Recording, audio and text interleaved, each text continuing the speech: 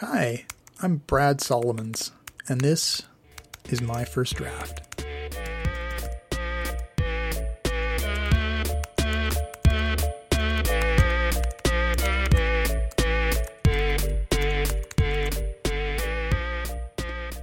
Hi again. Great news. You came back for episode 2. That's promising. I mean, now look, if you didn't already listen to episode 1, you might want to go back and check that out first, so that you can follow along with the story as I read it and take you through my efforts to edit the first draft of my novel. In fact, you might want to listen to these episodes in order because it is a story after all. Now, the point of that episode was to hook you into the story, introduce you to just one of the characters in the book. If you remember, the prologue dropped in on a guy named Ian, who had stumbled while running through the woods and, well, he regained consciousness and found himself impaled by a tree root and ended up talking to a squirrel as he pondered his predicament and his options for getting himself off the mountain. It all faded to black as it seemed like someone had found him, but, well, I didn't exactly tell you who that was and what happened as he passed out again. But as important as all that is, episode 2 jumps a bit over to a couple of folks I do think of as my main characters. And this brings me to the heart of the second episode. Main characters. You're about to meet my main characters. A scientist and his lab technician. A straight-shooting science professor who is a staunch believer in process data and the scientific method, who has working for him a young woman with whom he can't quite reconcile to her interest and distraction in the paranormal. Their names are Cassius Craid and Andy Stafford, and they are the protagonists of this story. And as memories of our prologue hang in the back of our minds, reminding us that something strange is afoot in the nearby mountains, it's actually just another day in the research lab at the university. So, let's begin. Andy Stafford hums along as the ancient shelf-CD stereo system blasts out a classic rock power chord through the science laboratory. But she jams the pause button as she hears the door click open. At precisely 11:40 in the morning, on Tuesday the 9th of September, Dr. Cassius Craid, professor of alpine botany at the University of Birchmont, strolls into his lab. He is late, but not as usual. His brimmed khaki hat sags with moisture, and he swipes the raindrops clinging to his jacket off and onto the floor. Swipes with a brush of the back of his hand. His leather shoulder bag is damp from the rain, too. Andy watches silently from behind a wire rack stacked with plant seedlings. Dr. Craid removes his hat, jacket, and shoulder bag and heaps them onto the plank wood seat adjacent to the door. Craid pauses, sighs deeply, and then he sits. He sits and he stares at the contrasting gray wall opposite for a long, contemplative moment, as if painted on the wall itself are the answers to a vast and unknowable universe. And if he stares at it long enough, maybe, just maybe, he will see all those answers hidden there. And who knows, Andy thinks. Dr. Craid was the kind of man who usually seemed to find the answer to whatever he was wondering, so maybe it was there among the specks and spatters. He pops up with a burst of energy just then and pulls a steno-style notebook from the leather shoulder bag. He ignores the droplets of leftover rain spattered on both. The steno pages are textured with ink scribbles, moisture, and haphazard scuffs. Smudges of organic colors collected from the pigments of dirt and leaves and mulch, still fragrant from being outdoors in the mountain woods, pepper the cover. Andy watches from out of sight as Craid runs his finger down the page. As Craid reads, he purses his lips, thoughtful even, as his digit pauses near the bottom of a column of numbers. The professor mutters under his breath, certainly not. It must be a calibration issue." Andy says nothing and continues watching silently. Then her patience breaks. Andy's patience snaps like a twig and she calls out, nabbing the professor's concentration away from his notepad. She pokes her head around and waves, "So where the heck have you been all morning?" Craid looks up and replies, though it takes him a second to locate her behind the plant rack. Oh, hello, Miss Stafford. I've been out. I've had some field work to do before I came in this morning." "Field work, huh? Jay left for coffees over an hour ago," she says, emerging from behind the tower of plant saplings on which she is working.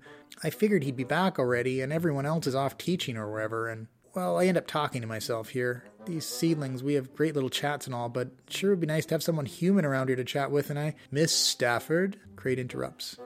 Yeah? If you don't mind, I would like to focus on this data that I have just collected.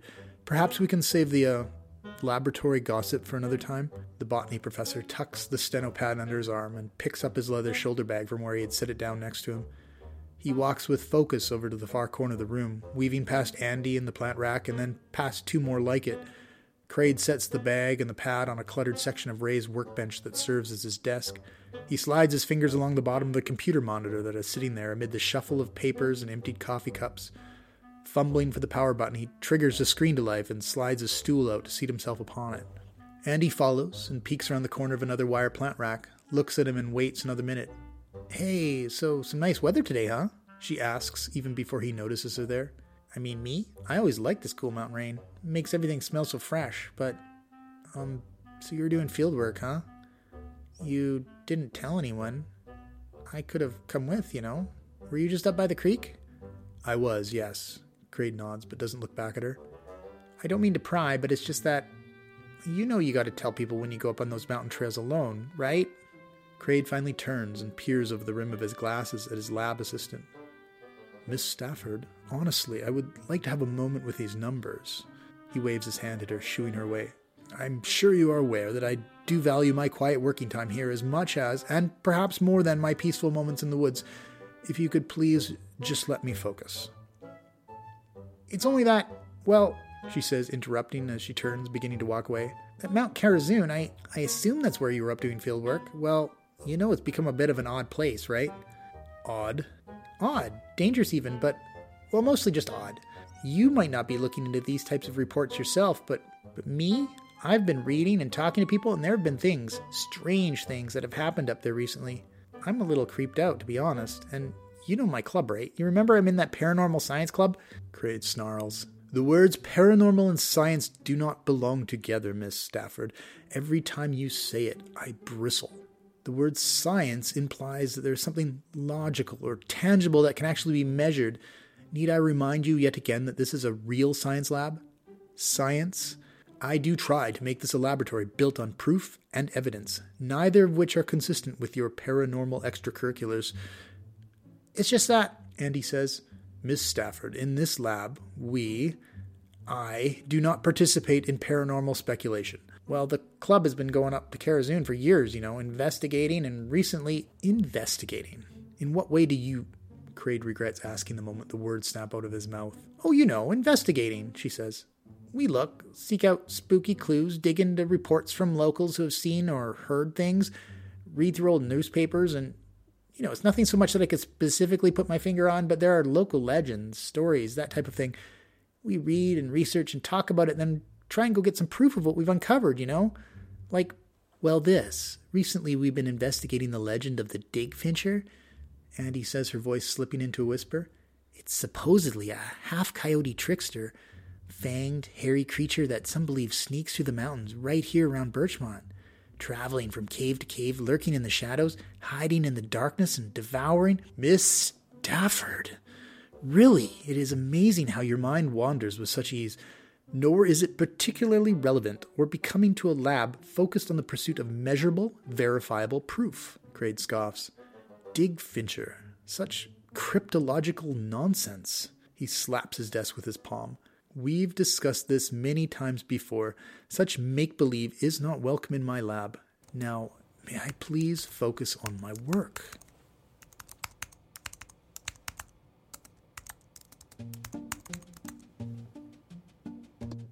You know, I've been amazed at how many people want to know what my book is about, even as I'm writing it. What's the plot? Would I like it? Now, it's no big secret among my friends.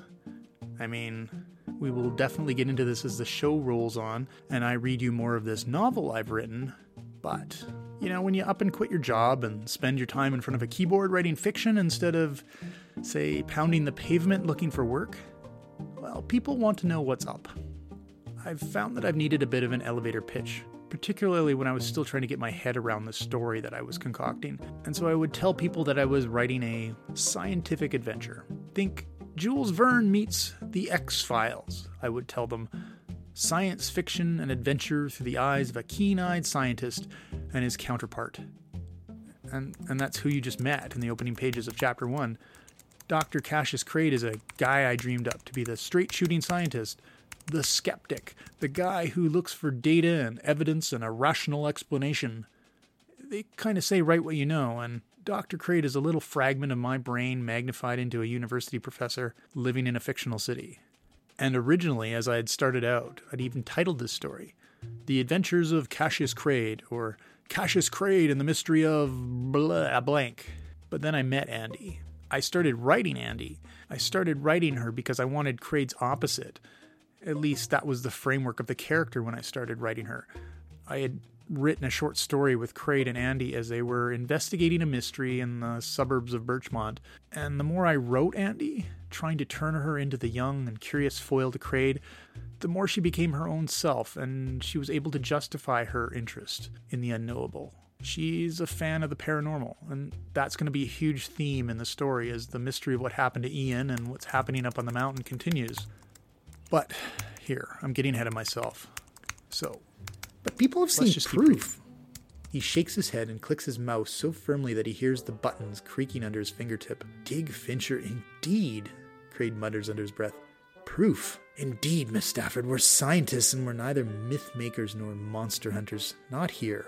In your free time, well, that's another matter, of course. Your free time is your free time. Gah, Dig Fincher. There is always a more scientific explanation for why people think they have seen these kinds of things.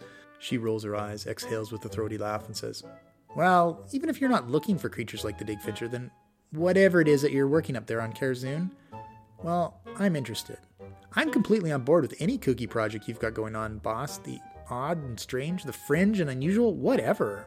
Crade turns his head ever so slightly and peers sidelong at Andy over the rim of his glasses. Kooky project. His stool is on a swivel and he walks his feet around 180 degrees towards her. The ball-bearing swivel joint creaks as he turns. He faces the young woman who is gazing innocently, gazing at him from a couple meters away. You know, kooky, weird, she says. I've seen your spreadsheets. I think it has to do with the route data that you've been collecting. You know, the strange signaling one. Anytime you break out the underground electronic sensor probes Jay built a couple years back, it all kind of gives me paranormal vibes, you know? Those probes? Jay built those specifically for a peer review of a Brazilian study measuring the transmissibility of simple electromagnetic signals between trees via their roots. And I can assure you that Dr. Sinetti's work is neither kooky nor paranormal, Crade objects. And that so-called kooky project? I hate to disappoint you, but is little more than a mundane government report. We were simply asked to validate a handful of ecological measurements, many of which were gathered the first time using inadequate tools and a distinct lack of scientific rigor. But you are looking at root signaling measurements. Andy furrows her brow. No, it has nothing to do with root signaling at all, in fact.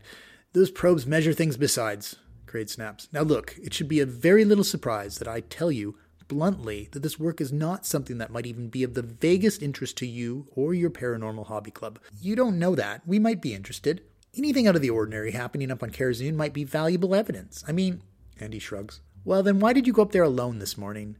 If I were to tell you about every piece of raw data that I collect without your knowledge, then you would need an extra 8 hours in each day simply to keep up, Crade replies, adding, those would be unpaid hours, of course. Come on, boss. Really? Andy says. He frowns. Really? We are often asked to do just this kind of busy work, and the university condones scientific support work as community stewardship. Yet, to my frustration, this kind of simple data validation and rechecking of someone else's observations usually constitutes a tremendous amount of paperwork that needs to be completed, often merely to keep the reputation and the funding of this lab intact. I am sorry to tell you that there is no fantastical mystery here to be solved. It should have all been done and sent back long ago, but I encountered a handful of anomalous measurements, nothing more. And I have been personally gathering a second round of data to remedy the situation. I am personally looking into it. Anomalous?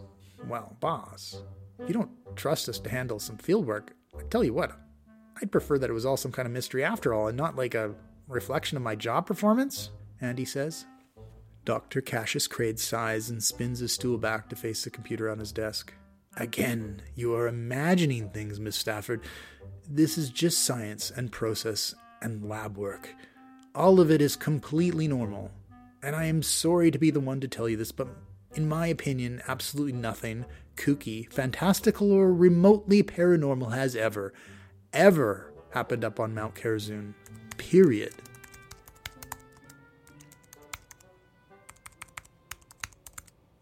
Can you feel it? Can you feel the tension between these two? I kind of imagine that a person like Andy would need to be made up of pretty strong stuff to stand up to her boss, a lettered professor.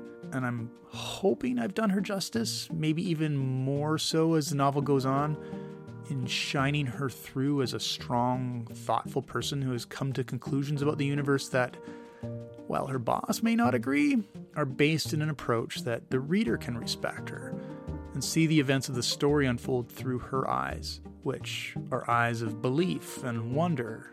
Between these two, I think I've got a pretty obvious bit of intellectual friction, and one that should help continue to drive the story forward as the mystery we all know is brewing starts to build and mature. Speaking of which, my plan in doing this podcast is for me to go through my novel, chapter by chapter, page by page, and do a critical analysis of what's happening in the story. Does it make sense to me? Will it make sense to readers? Sure, there's going to be some editing that needs to happen at the grammatical level in terms of sentence structure and phrasing. You've probably already noticed some of that. I stumble over it even as I'm reading it here into a microphone. And those are definitely tweaks I will be making, sometimes openly, sometimes behind the scenes. But the big stuff, the hardcore editing, is the meat of the story. Things like plot, character, momentum. Does the logic of it make sense? Do the character motivations connect? In my next episode, you're going to meet the fourth character of this story, and he just happens to be a bit of a villain. And sneak peek, I've definitely noticed that the bad guys are the most fun to write. Anyway, I hope you like the story so far. And come find me on social media or via my website. It's linked in the show notes. And let me know if you have any thoughts or ideas about what you've heard. Until next time. Thanks for listening. This has been a Squetchy Co. production.